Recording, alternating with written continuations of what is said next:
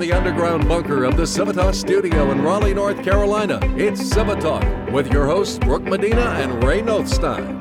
We're here to connect culture with civics, making it relevant to your daily life. And dare we say, existence at a time where too many are triggered and offended. So, relax, but buckle up and let's wade into the deep end. What's really happening in your old North State? Welcome to another edition of Civitalk. We're going to have a quick reaction to the VP debate. Cal Cunningham, obviously in a lot of trouble here in North Carolina with his new scandal. We'll discuss socialism and the Liberty and Justice for All movement, and maybe look at some competitive legislative races right here in North Carolina. Brooke, how is it going today? It's going great. It is, I think, less than 30 days to the election, maybe 20-something days at this juncture. And I will just be really glad when all of this is over. But I feel like my energy is starting to come back because I see the end in sight and we can start talking about something other than elections. No doubt. Let me ask you a question, though, because I think a lot of people watched the vice presidential debate. Probably a lot of our listeners did, at least, even though it tends to not make much of a difference in the outcome. One thing that bothered me at the end, I was watching the ABC coverage just because that's what I had on, and George Stephanopoulos, he said that Mike Pence mansplained several times, but then offered no examples. And you being a woman, did that come across that way to you at all? I just want to get your kind of interpretation of that, because for some reason that really bothered me. And then I saw a couple people put out articles, obviously, I think, belaying or building off of Stephanopoulos' comments about mansplaining, but did that come across to you at all? No, not at all. Not at all. They were having a grown-up debate. Now, I'll be honest, Kamala Harris's behavior sometimes and like her kind of condescending tone bothered me a bit. But Pence did not come off as mansplaining to me. He did sometimes come across as a little too saccharine, a little too sweet. Yeah. I think he could have been a little bit, I don't know, not as flowery in his speech and been a little blunter, whereas Kamala Harris more than made up for that on her end. But mansplaining was not something on my bingo card last night that I would have daubed with a little marker. What else stood out to you? I mean, obviously, vice presidential debates, as I just mentioned, don't really have much impact in the race. They don't win. I guess, if there was such an awful performance, it could potentially lose the race if it was really close. But, they just don't move the needle much. Is there anything besides the obvious that we're not mentioning that was much more constructive than the last presidential debate? Is there anything else that kind of stood out to you that was different? I thought that honestly, like having them seated like that, even just that little change, and then the different format, I thought that those were helpful. Still wasn't ideal. I really believe that we need to go back to more of an old-fashioned debate format. So I think they need even longer than 2 minutes. But I thought that it was just a better characterization of how debates should be run as opposed to the previous presidential debate. It still wasn't ideal. I don't think the moderator did the best job. She kept saying segue, let's segue. That's a good segue, segue. So she kept saying that, which was a little off-putting, but that's kind of like a petty complaint on my behalf. But overall, I thought it was a decent debate, and it didn't exceed expectations, but it didn't underperform either. What do you think? What were some of the big takeaways for you? Well, I was not a big fan of the moderator, and I know these were the rules that both campaigns agreed to, but it felt like the answers were too short in many respects, and sometimes they didn't seem to add up consistently in terms of fair time. Part of that may have been on Pence. He was speaking kind of slow and measured, and that was probably deliberate of him, but that's kind of his style to begin with.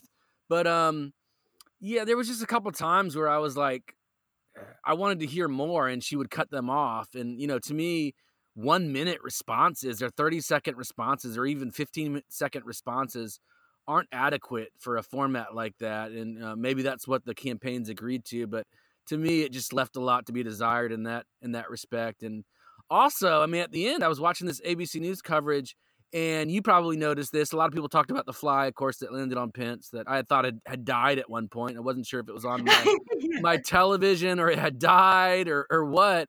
But people, ABC News, like immediately after the debate finished, they brought on a doctor, and she was like, "This is an early sign of COVID." And then the doctor was like, "Well, you can't really." A fly? For Pence, no, his red eye. I'm sorry. You notice his eye was a little red or bloodshot. The fly landing on you is like an omen of COVID. No, Pence had a little bit of a bloodshot eye. Did you notice that? Yes, I did.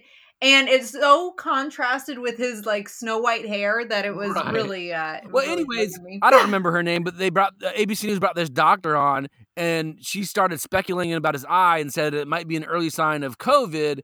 And then she goes on to say, "Well, you can't really make a diagnosis like that on TV." So it's like, why are you speculating and then immediately saying you can't make a diagnosis like that on TV? So I just thought that was interesting. But, that's kind of the era and this sort of COVID fascination that we live in. I mean, the one point that did stick out to me during the actual debate was Pence, I think, slaughtered Kamala pretty hard on the Supreme Court packing issue and basically asked a question. A question that the moderator should have asked and never did, of course. But he asked Kamala Harris to answer about, are you guys going to pack the court? Because that's really a big issue, not just in Senate races, but in the U.S. presidency. And, of course, no answer. Harris tries to go into some weird history lesson that's not really relevant to what we're talking about here. But, it was just that was the thing that really stuck out to me. I think he nailed her down pretty hard on that, and to his credit. So that was really, and of course, both candidates did fine overall. I mean, if you're just judging on a merit aspect, so that was really all that I really took away from that. And another thing I thought was that Pence needs to give some tips to Trump on how to debate, because I thought Pence did a pretty good job. He was very measured, and he needs to kind of show Trump how to handle that a little bit better when he has his moment in the spotlight. Yeah, except that do you think their like core base really wants him to be more Pence-ish? No, I mean, I would like for him to, but well, right. I mean, that's the one thing that people are attracted to Trump for, is that he's this brawler, and I think there's more of a median though, Brooke. I think you want to be measured and in control of yourself and your faculties, but also you can be, let Trump be Trump and let him have his persona. But, in the last debate, he went so overboard. I thought it was such a distraction for his campaign and probably ended up hurting him. The latest Rasmussen poll, which has shown the Trump-Biden race very close, basically neck and neck. And that's not a pollster I think you can say has been pro-Biden or is part of the fake news or whatever you want to call it. He's been kind of a Trump pollster for a long time, and he basically has Biden up 12 now. And it said, I think, that Trump is bleeding women at this point. And, women tend to, I'm going to say this very carefully, they tend to be a little bit, sometimes some women, not all women, I don't think this is necessarily true of my wife so much, but they tend to be a little bit more emotive in their reasoning and in their voting. And that's not a bad thing. I'm not saying that's inferior in some ways. Right. No, it's different. It's different, and it can be superior in many ways because they see things sometimes men don't see. But that's a problem on Trump, not women. So he's bleeding them pretty profusely right now. Honestly, I think maybe even beyond a motive, a good way to characterize how a number of females, again, we're making a generalization here because some males do this too, but are more intuitive in voting, whereas some males are often more analytical.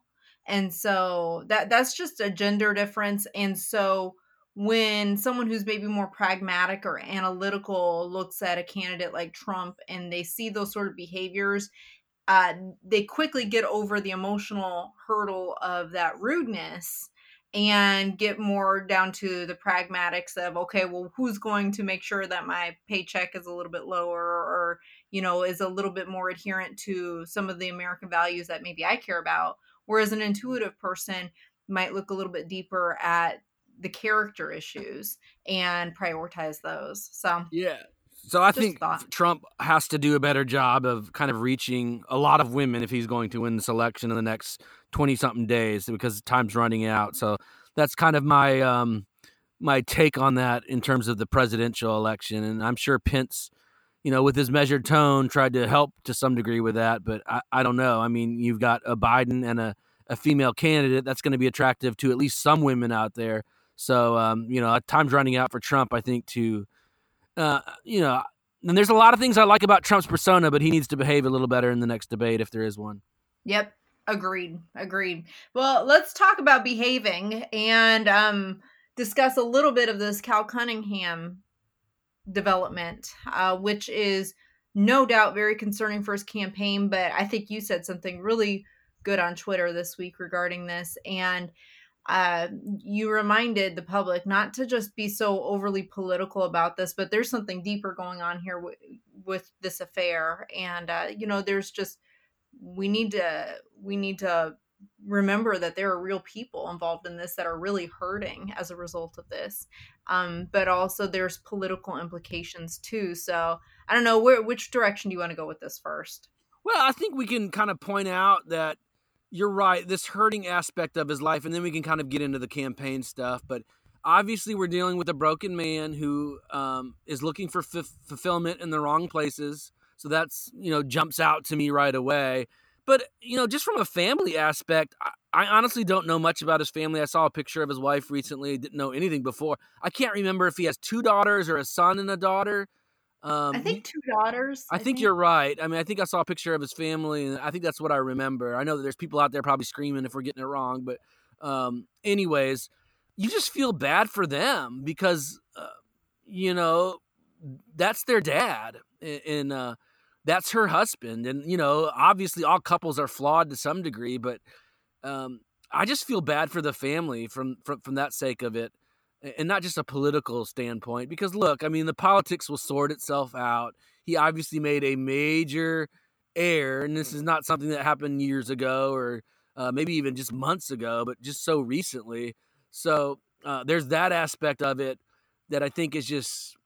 It just kind of hurts your heart because you feel bad for the family and the broken lives. It's not that he just has damaged his family, but there's the other husband. There's potentially other mistresses that we've heard about.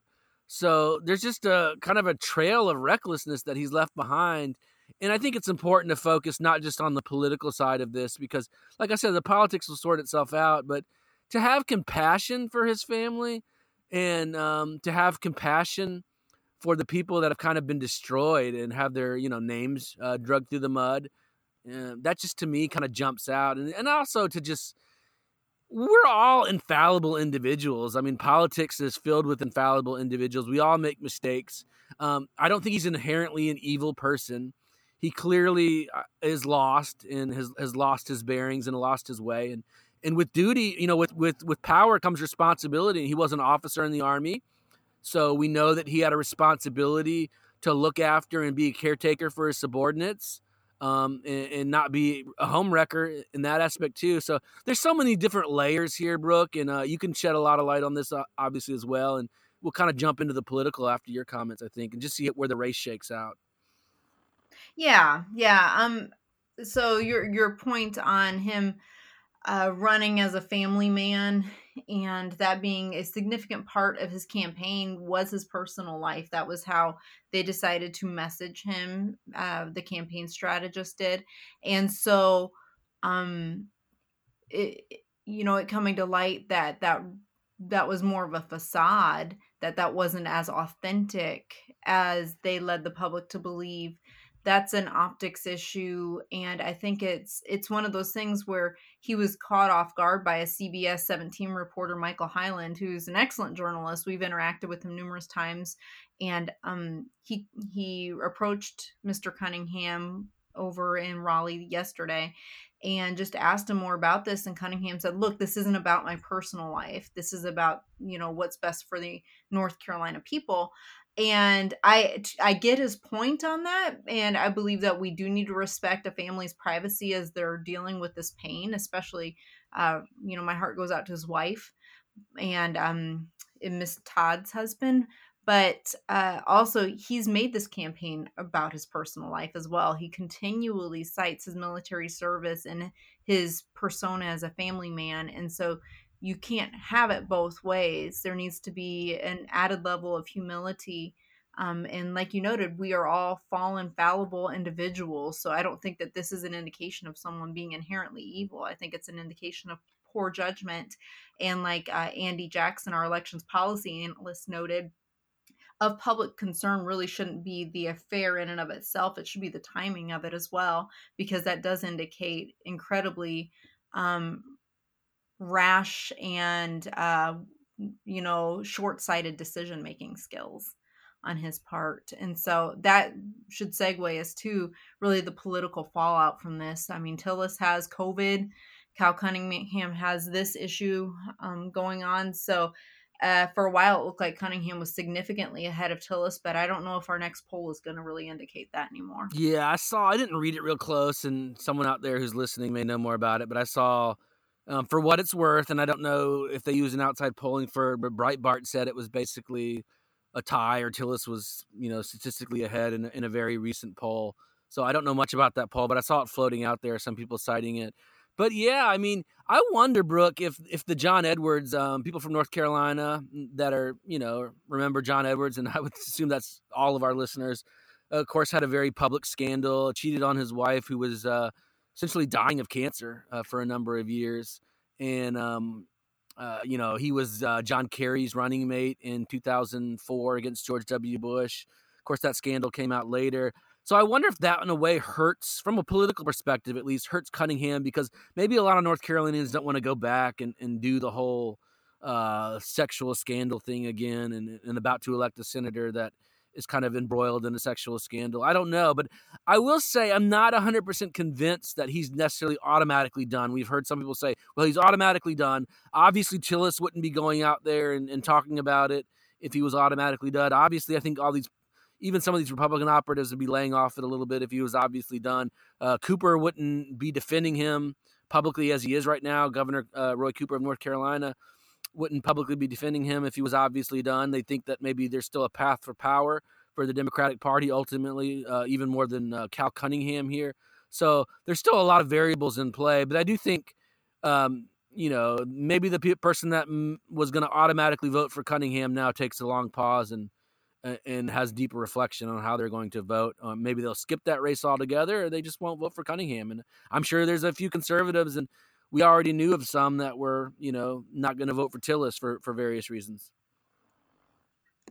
Yeah, well, and that really does highlight something that Dallas Woodhouse of Civitas wrote last week on our website regarding just some of the lessons and takeaways of this and how it relates to early voting, and how people who vote early, and North Carolina is like the earliest voting state, I think, in the whole union, how they could have buyer's remorse as things begin to unfold in October.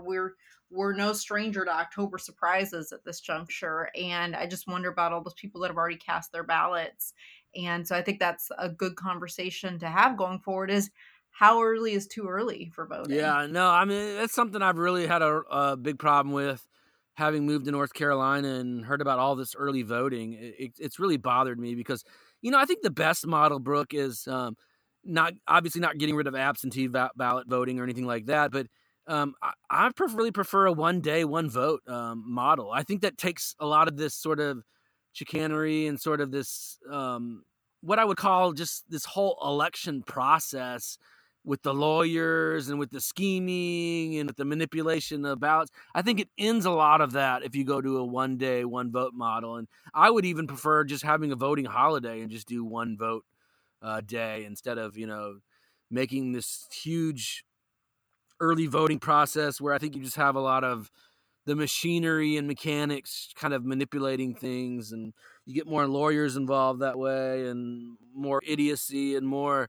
potential for fraud. So, that's my take on it. I hope people will listen to that. I doubt that they will, but I'll throw it out there anyways.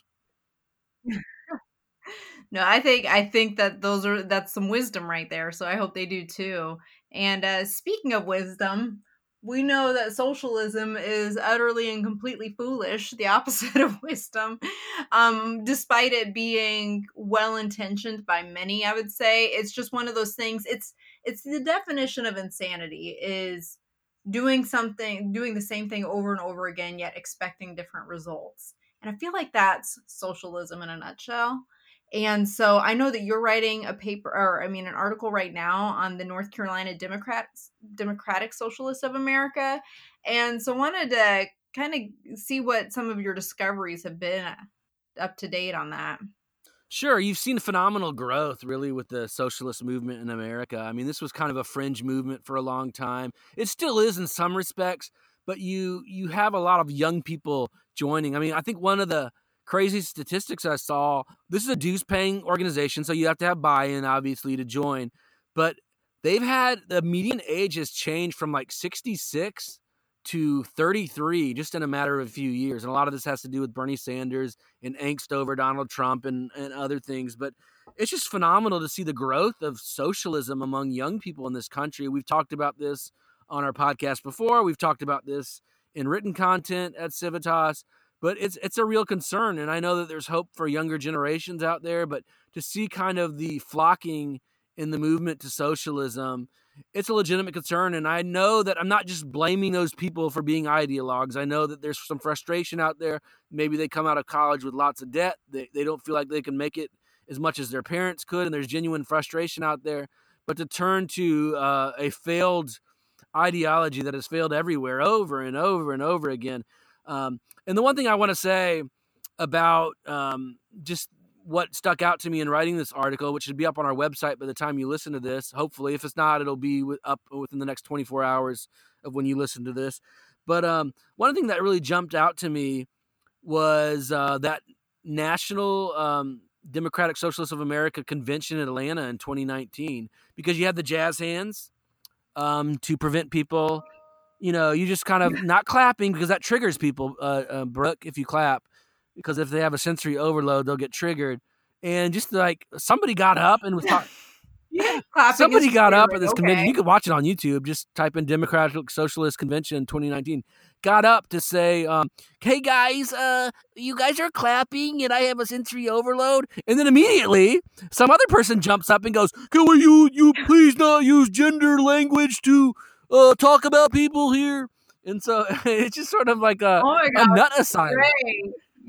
Ray, your voices are amazing. You have. Thank you, Brooke. Thank you. Yes, I missed it. I didn't know you had that. Well, you know, I was in theater in middle school and high school, but I was bad at memorizing lines, so I never made it very far. But I have some natural talent. But yeah, I mean, can we just agree that this is kooky? Right. But I mean, I could just like have you go on for a few more minutes kind of imitating this because that's funny. But no, I mean, that's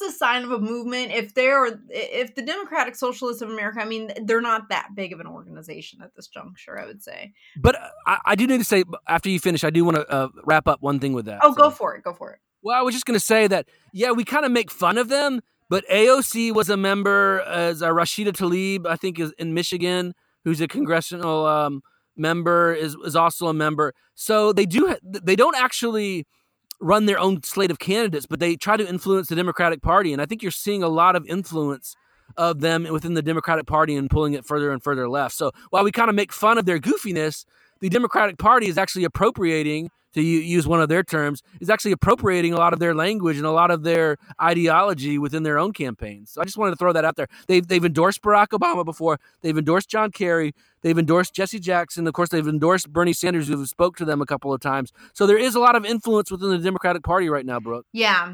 I mean, so for as fractured as the Republican Party and the right is, and I think you and I see it more than many that are maybe more centrist, because we see these ideological arguments take place within the party and within conservatism. I mean, the left is just as fractured, and there's just as many splinters. You've got like this Elizabeth Warren, Bernie Sanders populism, and then more of the establishment Biden arena. But then there's more of the social justice, uber social justice, defund the police side, which Kamala Harris has kind of tapped into a bit. And so her and Biden on the ticket together, I think, make more of a formidable team than maybe him and someone else. But yeah, but unfortunately, a lot of this stems from a poor civic education here in the United States, and that's why so many more people are amenable to socialism. However, I say that though, but still really do think that Democratic Socialists of America as an organization and a group, uh, although they may be developing some clout, if they're going to have meetings like the one you just described, feel like it's dead on arrival, because it's like they can't even, get the focus off of little tiny things and not making jazz hands properly to actually care about some of the bigger ideas that most of middle America cares about. Yeah, I hope you're right, because that sounds like a dystopian nightmare, Brooke. Yeah. But we are seeing the Democrats appropriate some of their language and some of the things that they say. So we'll see. We'll continue to monitor them in North Carolina. They have three chapters here, one in the Triad, one in Asheville, and one in Charlotte. I know, shocking, very predictable. And then, of course, there's some college chapters out there as well. So we'll continue to monitor kind of what they are up to in North Carolina. I mean, it's the usual kind of far left stuff, but that I think is important to kind of see just sort of the ideological fracturing that's happening in society too. We now have, not just two-party system, not just Democrats and Republicans, so to speak, but we're seeing major fractures along ideological lines. And here in North Carolina, we make fun of them, but exit polling, I forgot who did the exit polling. I think it was NBC News, but 48% of Democrats that voted in the last primary in North Carolina said they have a positive view of socialism. That was higher than those that said that they had a positive view of capitalism. Yeah, and I think okay, so that number actually is very interesting, and I would say a little bit cognitively dissonant with this other study that I wanted to cover, because there's this kind of warming towards socialism. I would say some people are becoming more socialist curious, but I don't think they really have a good understanding of it, because oftentimes they point to like the Scandinavian countries as socialist, Right. which they're not. They are market-based economies just with a heavy welfare state, which is different. And it's so funny though. This is a little bunny trail. It's so funny because sometimes you'll see these people on Twitter and they're like, do you support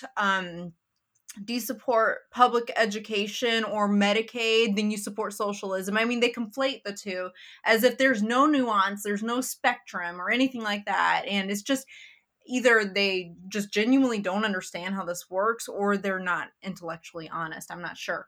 But back to the study that I was sent the other day, and it's just, even in the midst of a pandemic, millennials and Generation Z are more optimistic about the American dream and opportunities going forward. And so I thought that this was a good finding, because even though we are kind of bracing ourselves for a long-term recession or even a depression, there is still some semblance of optimism among the younger generations about their financial prospects. And I think that just speaks to kind of this resiliency within that's kind of innate in American spirit. We have historically overcome so many things. And so it's kind of ingrained in us, even if we don't understand that it was capitalism that unlocked a lot of that economic strength.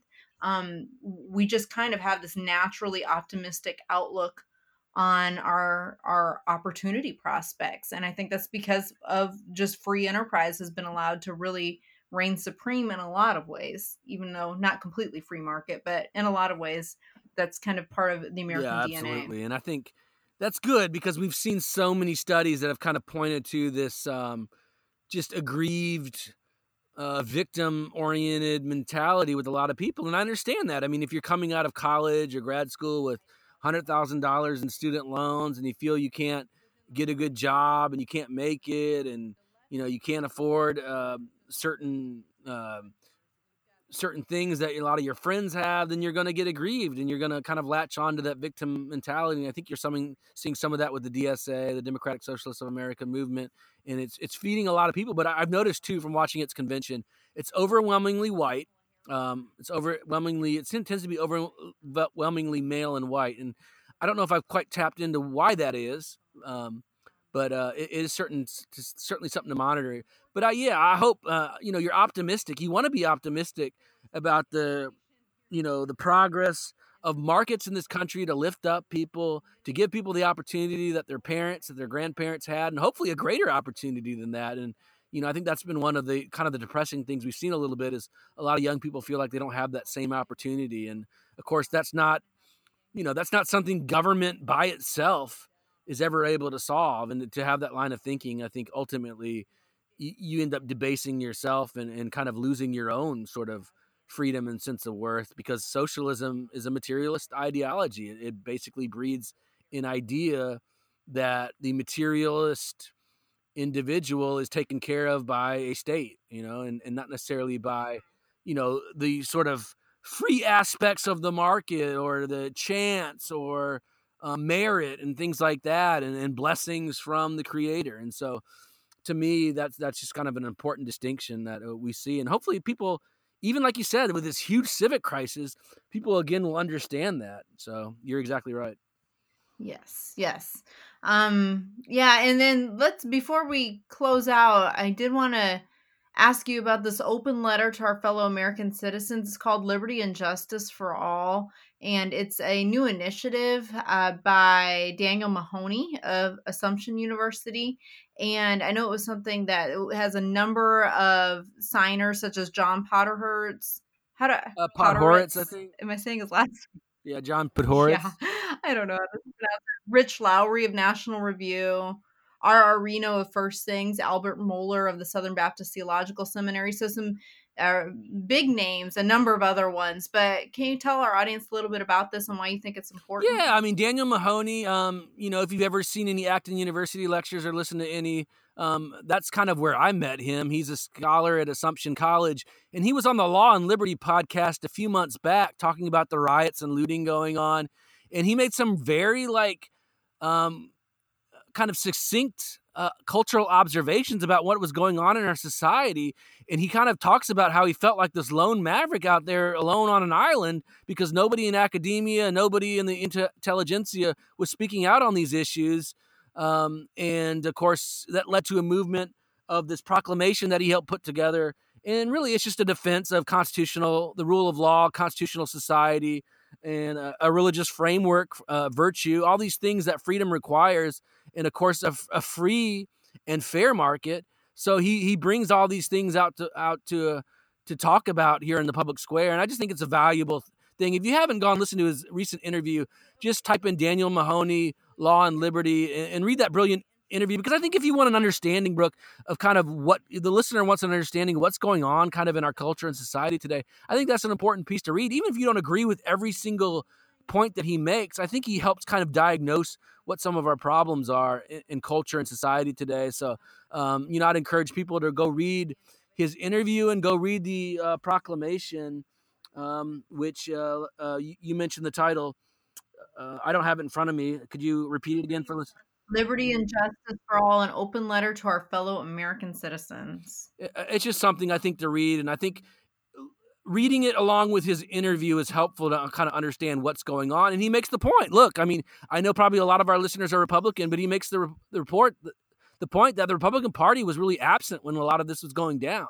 Instead, they weren't out there defending our constitutional, culture and our constitutional institutions and our religious framework that kind of bred this great society that we all live in today. And so I think it's just important to read what he has to say. And it really moved me this morning kind of reading it. And he's very courageous to be doing this in academia because, look, I mean, a lot of people in academia, even if they agree with, things that we agree with, Brooke, they're often bullied.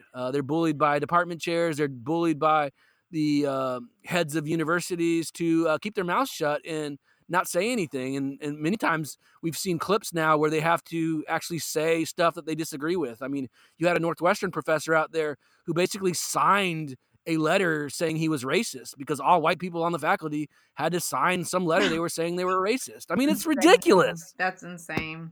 Why don't you take us home, Brooke, with all this ridiculous going on in society? I want the ridiculous to stop. That's what I'll take you home with. But you know what, though? It's interesting, and I'll close with this. There is right now we reward ridiculousness in terms of media views, in terms of catchy headlines, clicks, likes on social media.